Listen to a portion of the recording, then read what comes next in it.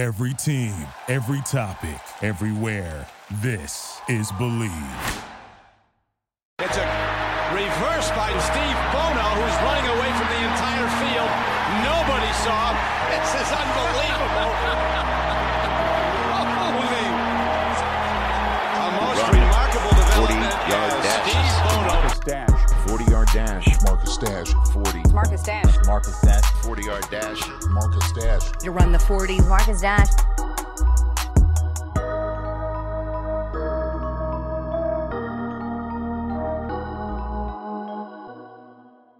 Welcome back to Running the 40. I'm your host, Marcus Dash. This week, we were talking to former NFL quarterback Steve Bono. He spent the better part of his career with the San Francisco 49ers as Joe Montana and Steve Young's backup, then went on to become the Kansas City Chiefs starting quarterback, leading them to a division title and earning AFC Player of the Year honors. He now serves as the alumni coordinator with the San Francisco 49ers. We touch on a variety of topics, including his conflict in this past year's Super Bowl, the impact of baseball on today's NFL quarterbacks, and how the 49ers will bounce back from the Super Bowl loss. Take a look. Hey, everybody, I'm here with former Pro Bowl quarterback Steve Bono, former Kansas City Chiefs quarterback and 49ers, and Packers as well. I'm forgetting somewhere. A bunch. Pittsburgh, Carolina, Green Bay, St. Louis. Yeah, you mentioned the other ones. I want to say thank you for coming on. Growing up, I had older brothers, and they were big fans of Steve Bono. One of the jerseys actually got handed down to me was a champion Steve Bono jersey right here. Very, very good. I'm an avid jersey collector, and this is one of the first ones I had as a kid. So, wow. I finally grown into it. But how have you been doing over these past few months here? Doing fine. As I'd like to say, healthy and trying to stay that way. Yeah. At this point, that's all anyone can hope for at this point. So staying healthy and kind of staying.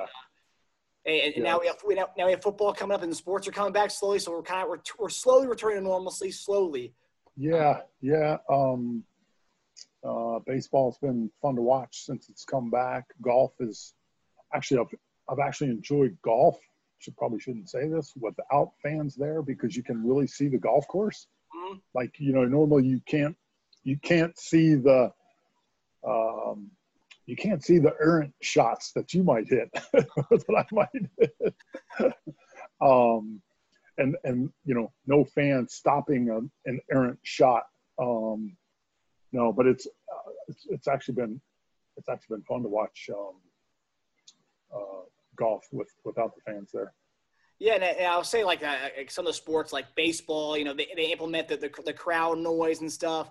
And I gotta say, I think I'm a bigger fan. I mean, I want to see how it plays out, but I think I'm a bigger fan of the 60-game season. I think that's going to – you're already seeing early on, you have all these teams who are 8-11, and that's pretty solid, and they can vie for a playoff spot right now. And I think everyone's just kind of – you're seeing closers lose their jobs already, and that usually happens at 40 games in, not 10 games in. So right, that's true. I know Farhan Zaidi here in San Francisco is he's a transaction man to begin with, so I think he likes this. Give them 4 games, and if they don't produce, you're out.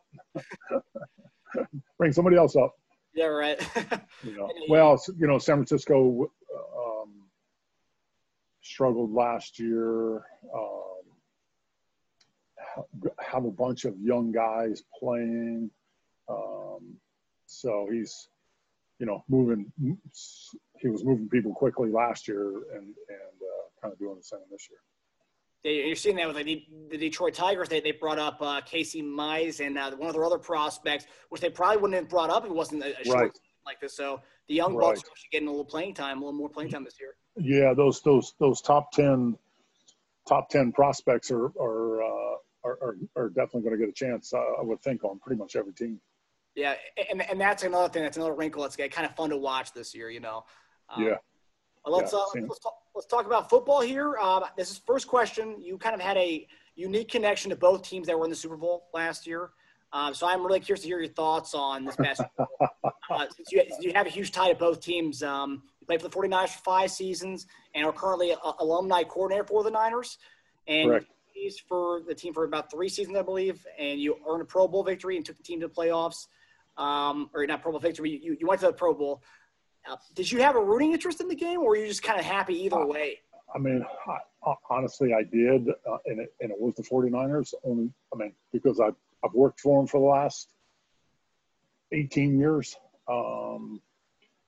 So went there for the 49ers with the 49ers.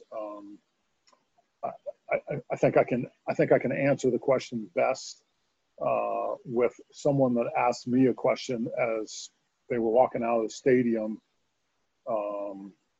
A Chiefs fan, and he said to me, Steve, he said, you have to be a little bit happy. And I said, because obviously I had a 49er shirt on, and I said, honestly, I am. I said, none of us could get it done. Patrick Mahomes got it done, and I was happy for him. Happy for the Hunt family, happy for the whole organization. And playing in the city for 3 years, I'm sure that was just nice to finally give that to the city. Finally gets that. Yeah, and I digress for a second and say I'm very happy for Andy Reid, who's a great guy and deserved to win a championship. The city's been obviously starved for it for 50 years, and it is truly a fanatical fan base. There's not much better a place to play than Arrowhead Stadium, if there is, or as tough a place to play for an opposing team. And that's one thing, the Chiefs, after 50 years, they finally won a Super Bowl this year. And for it to come against the 49ers of all teams, yeah. The links in history, I have it written down here. So you had early 80s Chiefs got Steve DeBerg, who played with the 49ers. It wasn't a trade. He ended up playing with the Chiefs a couple years later. Then obviously Montana being traded from San Fran to Casey. Then 2 years later, you were traded from San Fran to Casey. A few years later after that, Alvis Gerback went from backing up Steve Young to signing with the Chiefs. And then 2014, Alex Smith. So, it kind of continues. What do you make of this connection between these two teams? It's so interesting. I've never noticed a connection this deep before. Well, I can say that for Joe, me, Elvis, and in a lot of ways, even Alex, because Andy was already there. The connection really was the West Coast offense.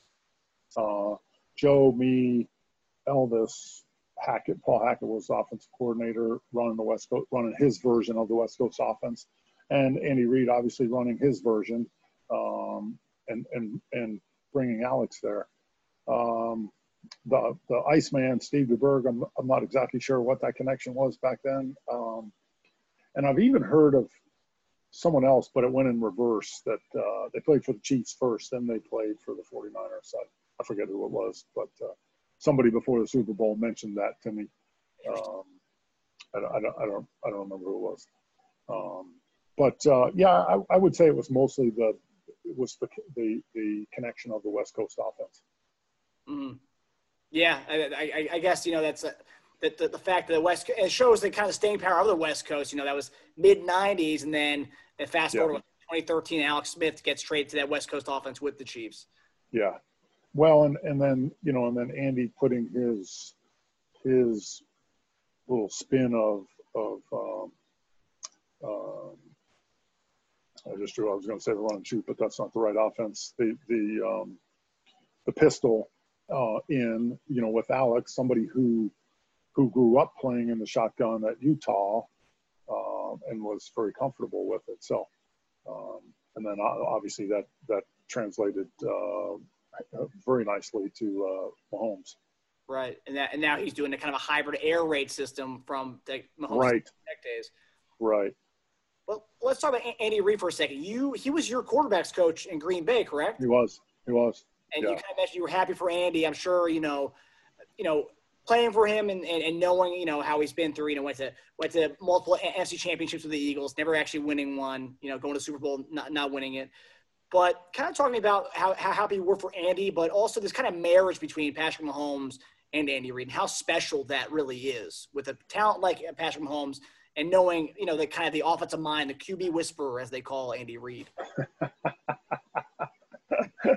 Andy, yeah, having had to coach Brett Favre, after that, I think he felt like he could coach anybody, and he could. No, Andy's a terrific man. I only played for him for a year, but enjoyed him very much. Kind of a no nonsense guy, but with a very dry sense of humor about it. So we got along well, and then obviously I followed him quite a bit when he was with the Eagles, having grown up an Eagles fan,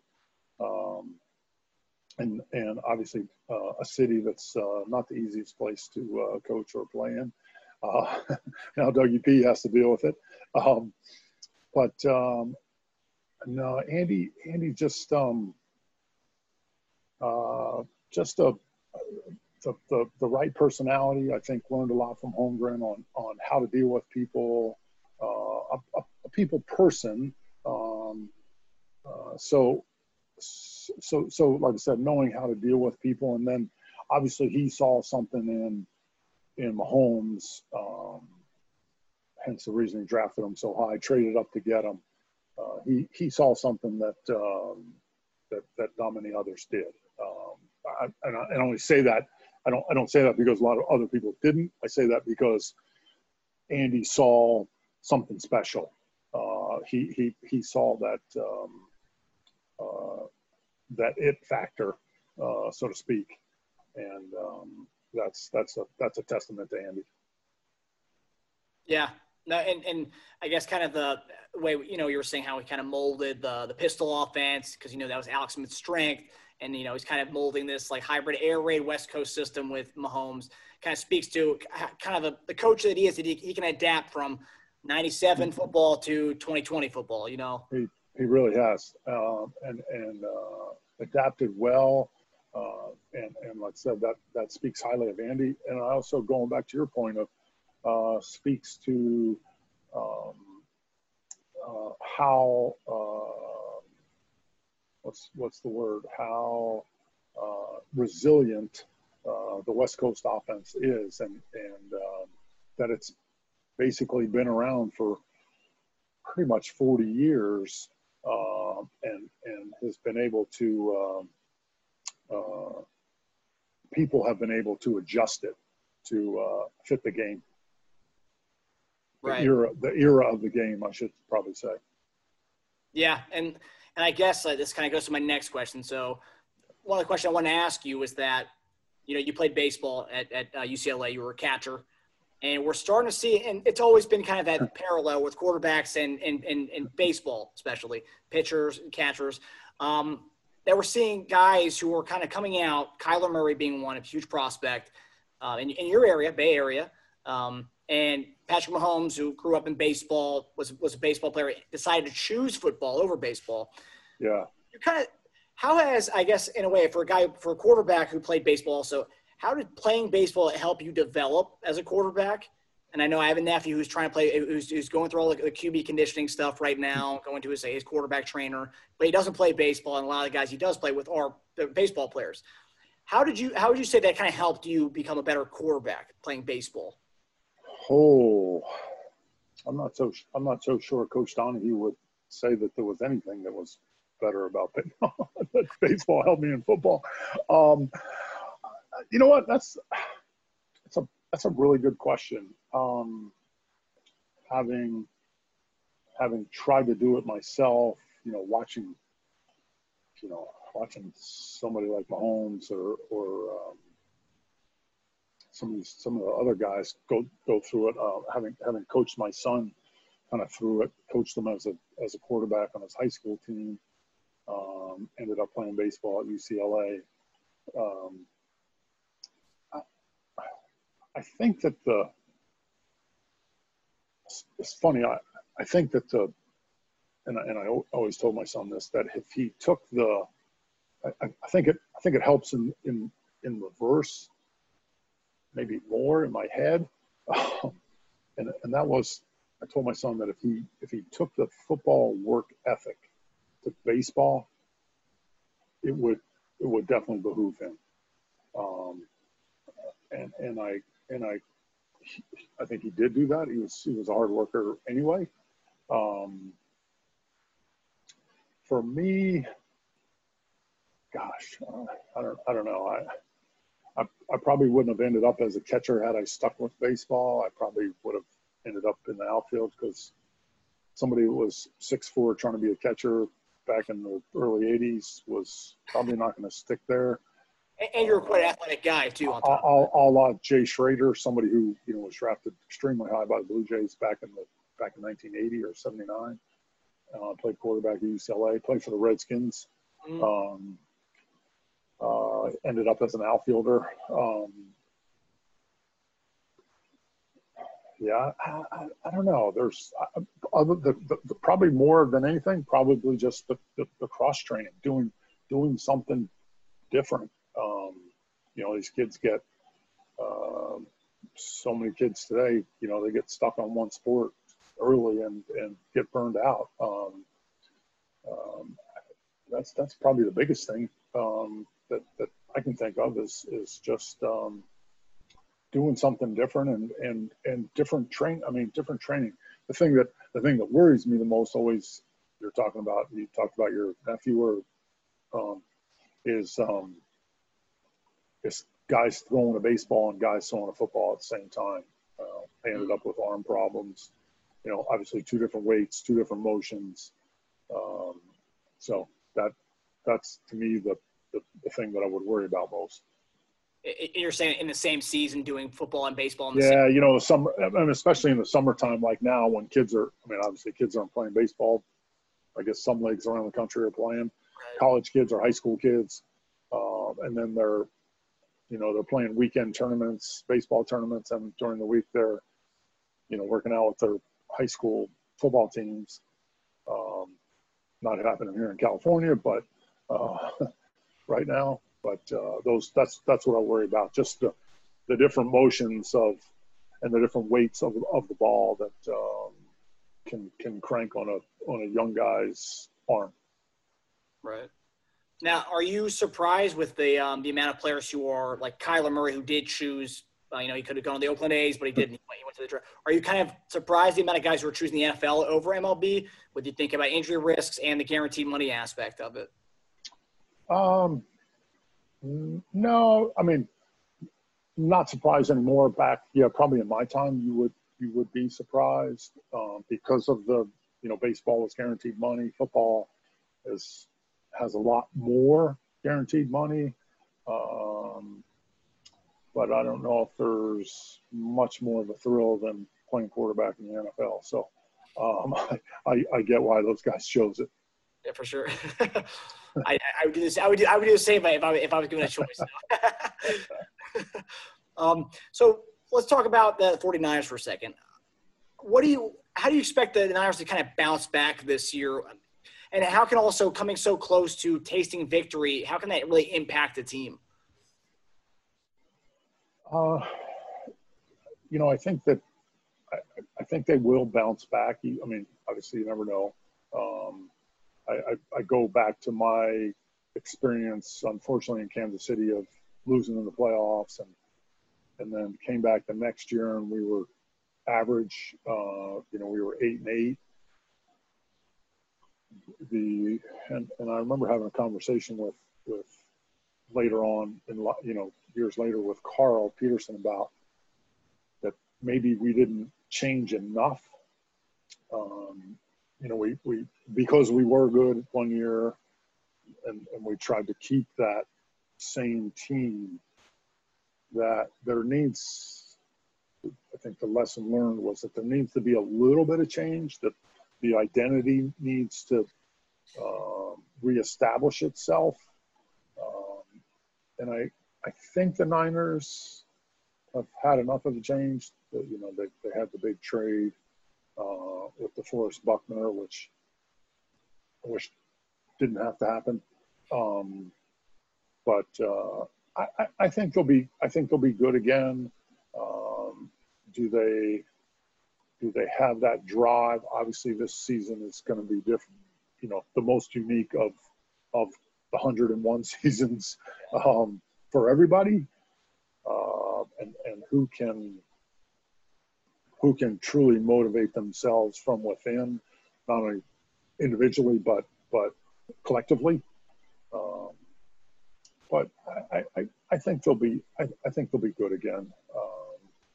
But they still have a lot of good players. They're going to some of the young receivers are going to have to step up.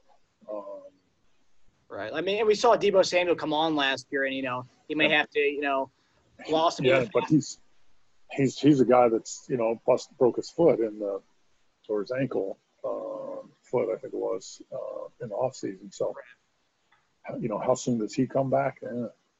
Yeah, and especially you don't want to rush that back, because what kind of injuries that could cause down the line if you rush like an injury like that back with the foot as a receiver. With a foot, yeah, with all that pressure that foot is taking, stopping and starting on routes. Mm. Now there was a question I wanted to ask you. You had a unique situation where you were with Joe Montana in San Francisco, and then you got to be with him in Kansas City. Now, there's a guy who was with the team for the last 20 or so years with Tom Brady, who's with New England for so long, and now he's going to a new kind of area altogether, going to Tampa Bay. Yeah. How did seeing Joe go from San Francisco to Kansas City, was that kind of new, being in a new area, new surroundings, good for him? And do you think that could benefit Tom Brady? And do you kind of see the parallels there between Montana and Tom?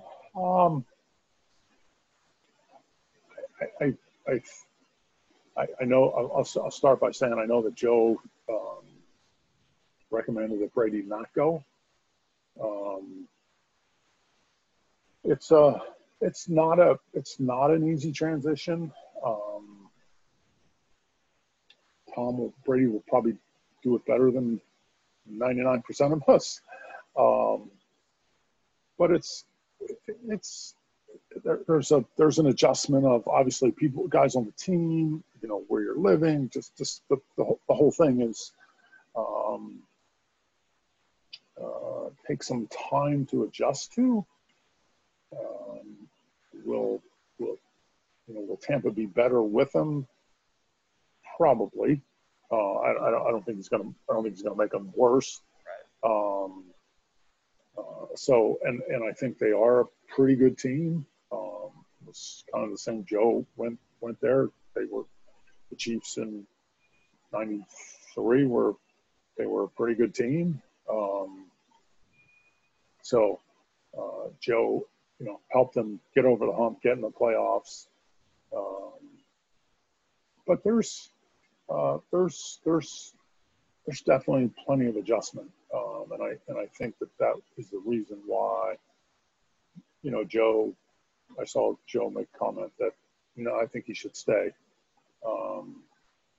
But I'm sure Brady's, he got antsy. Let me see if I can do this somewhere else. He's with a great players coach, I think, in Arians in Tampa. I don't know Arians, but I know he's been around for a long time, and guys seem to like playing for him. Right. So that makes the transition a little bit easier, but he'll do. I think he'll do fine, just like Joe did. Right, and I think it's one of those things. That this is what they say. Is that Belichick wanted to see if he could win by himself, and I think Brady wanted to prove that he could win without Belichick. Yeah. And that's the competitive nature of especially playing quarterback. Exactly. But the combination was pretty damn good. Oh yeah. All right, so we're going to go to the final segment, the final 40-yard dash is what I call it. Nice play. I did see those. Those were pretty funny. Okay, so what was your fastest 40-yard dash? It's a question I ask everybody. That was my only prepared statement. 4.79. I did make it under 4.8. Awesome. 4.79. That's great. Especially back in the day where people try to say, I guess the more mobile quarterbacks were nowadays, which but I guess it's true in a way. I mean, you also had Randall Cunningham back in the day, but 4.79. Randall was in my class, and that was running. He could run. He and somebody like Steve, who was technically, I guess, would have been in my class had it not been for the. He technically was because he played in the USFL for a couple of years and then came to the NFL in '85 also. But someone like Steve or Randall, they could run. Was the combine back in the day like it was now? Were you like in line with Randall Cunningham? So I don't remember Randall being there. I'm sure he was. He wasn't in my group. Uh-huh. But we were truly part of the first combine, which was which in 1985 it happened in February of '85 at ASU in Tempe. Oh, wow. But the combine was basically a combination of the two scouting services back then. So that's where that name combine comes from. Interesting. Yeah. It's pretty much how it is what we see on TV on NFL Network. Is it? Yeah. We didn't really know what we. Yeah, I guess we knew a little bit of what we were going to have to do. We knew we were going to have to do we didn't have to do the bench press. We could opt out of the bench press stuff. Which, if a quarterback did that, how would you throw after that? I'm not sure. But we had to stand up there in our underwear and get prodded and tweaked by every doctor on every team and then do all the 40 and throw and the shuttle and all those kinds of things. So yes, we worked out before we went there, but we didn't necessarily train for it because we didn't really know everything we were going to have to do. Interesting. I didn't know you were part of the first inaugural class of the 1985. Yeah. That's awesome. All right. Okay. So next question here, a little trivia question. In 1995, you had 5 rushing touchdowns. What Chiefs running back tied you for the team lead in rushing touchdowns? Had to be Marcus. Yep. Marcus Allen. You got to give it to Marcus. Ties Walter Payton, third on the all-time list, touchdown number 125. The eyes have it, Tommy. Yeah, Marcus Allen, one of the best ever at getting the ball into the end zone. He has great instincts once he's inside the 5-yard line. So you own 2 Chiefs quarterback records, and they still stand to this day. What are they? One you're tied with Joe Montana on one of them. I honestly, those I thought about but I honestly have no idea.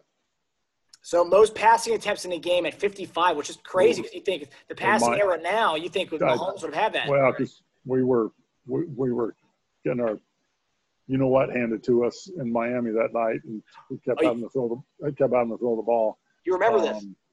It was not a great night. Steve Bono in his 10th professional season with Pittsburgh, with San Francisco, with Minnesota, but he's made only a dozen starts. A couple bags of IV fluid afterwards. I think I felt a little better. The other record, I have no idea. Other records: longest run for a longest run for a touchdown by a quarterback in Kansas City history. Okay, yeah, that I guess, yeah. Nobody else played there. Well, I'm sure Patrick will break that at some point. Yeah, I mean, that run he had in the playoffs against the Titans. I mean, I didn't know he could do something when he did in that. He looked like a running back there. He looked like Marcus Allen there. Yeah, nobody was chasing me, so it was easy. Steve Bono, look at this. Joe Valerio out in front says, "Go Steve, go Steve, go Steve, go Steve." Steve's huffing, he's puffing, he's running. Steve Bono's at the 20, Steve Bono's at the 10. 76 yards and a touchdown, the longest run for a touchdown in the history of the National Football League, Tommy. Okay, so next question here. On ESPN's NFL Primetime, Chris Berman gave you probably my personal favorite nickname of all time. What was it? He would tell you his favorite as well. I got you, babe. Because he said he always got to sing the song. That's classic. When I was growing up, I remember my brothers would show me that one. And when I told my brother I was actually interviewing you today, he goes, "Steve, I got you, babe, Bono." I was like, "Yep, that's actually one of the questions."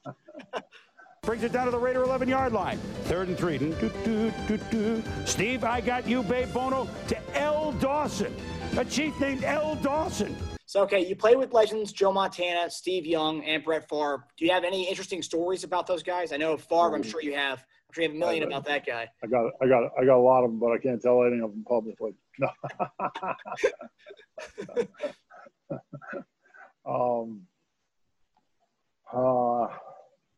No, actually one of my favorite, one of the lines that I quote more than anything, by a former teammate, is a Tommy Kramer line. When I was a rookie, we were playing in Detroit, and Tommy came to us. It was a timeout. Tommy was a streaky player, very good quarterback, and we had gone up and down the field a couple times in a row, I think, and scored, and Detroit finally called a timeout. Tommy came to the sideline, and Wade Wilson and I were standing there. Tommy licked his arm like that, and he goes, "Sweat and whiskey, boy, it's going to be a good day." That's fantastic. That's one of my favorites. Oh man! At what point in the game what was that? It was early. I mean, it was maybe the end of the first quarter, beginning of the second. But I'm going to say we were already up 14-0. I'd have to go back and research that, which I don't know if I could ever find it. But anyway, that was one of my all-time favorite lines during the game. That's awesome. If I thought hard enough about it, Brett, I'm sure Brett had plenty of them. Yeah, no, I'm sure. I was interviewing Mark Bowrichter the other day. He was a Chiefs receiver, then he ended up playing for the Packers for a little bit. He said he was at practice. He was running a curl route. He said Favre threw it over his head, so he jumped up for it. And he said he hurt his middle finger. Goes in. He said he knew he broke it in some way. So he goes to get an X-ray. Brett, he comes out of the X-ray room. Brett's waiting out there for him. He goes, "So, what was the prognosis?" And he goes, "Hairline fracture in my finger." He goes, "Damn." He goes, "I must be getting old. I used to blow those fingers off." And I can only imagine how Favre probably said that. He was a character. He's a character, no question. He had a lot of great one-liners. Joe was more the not that Brett was, but Joe was more the prankster. Really? Oh yeah. My favorite Joe Montana story was, I think it was the Cincinnati, right before the drive. I think everyone's sitting in the huddle, and he goes, "Hey guys, is that John Candy over there?" Yeah. It doesn't get better than that. I know. Yeah. No, he was. He was the prankster. And was Steve? Was he a prankster or no? No, Steve's pretty serious. He just went about his business. Yeah.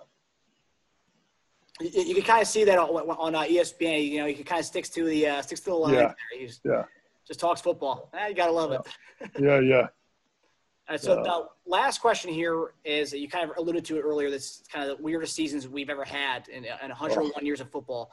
What's one piece of advice you would tell NFL players as they start a season that's just kind of going to be the strangest they'll ever play and that we'll ever watch? Yeah. I've found myself saying this a couple times just to people, asking, well, gosh, what's the season going to be like? And I said, well, it takes a lot of discipline to play football anyway, but this is going to be like the ultimate discipline of, all you want to do is like go out to a restaurant, go have a few beers after a game on Sunday night. But I mean, you're going to have to go home. I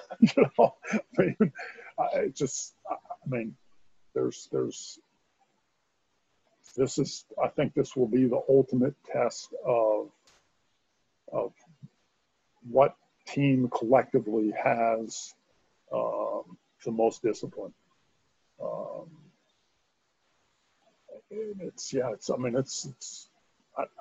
none of us know. None of us have been through this. To not have fans in the stands, it's going to be really strange. But I ultimately think it comes down to, who can abstain from partying. Mm-hmm. Now, is it that big of a factor, that the fan aspect of it? Yeah, I mean, I think the greatest, coming out of a tunnel in a stadium, and the roar of the crowd on Sunday. I mean, that's what you play for. I mean, you obviously play for one another more than anything, but that's the icing on the cake. Right. Yeah. So that's, maybe they'll pipe all that in for guys when they're coming out of the tunnel, but it's gonna be strange. No question.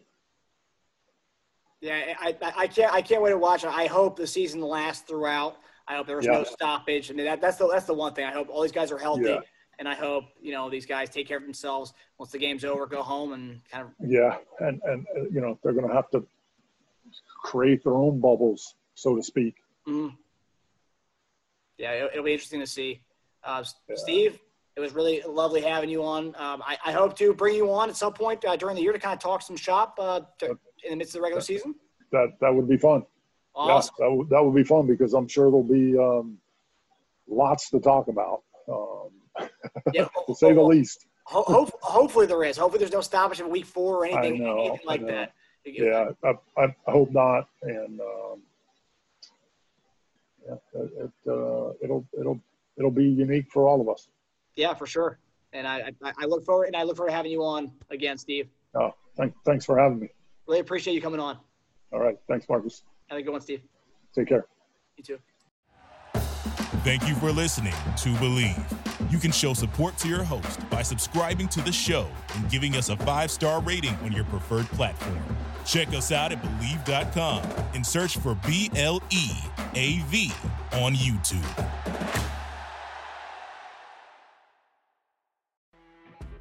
You know when you're listening to a true crime story that has an unbelievable plot twist that makes you stop in your tracks? That's what our podcast, People Are the Worst, brings you with each episode. I'm Rachel. And I'm Rebecca. We're identical twins who love true crime cases that make you say, didn't see that coming, and we hate the people responsible for them. Listen to People Are the Worst now on Apple, Spotify, or wherever you get your podcasts.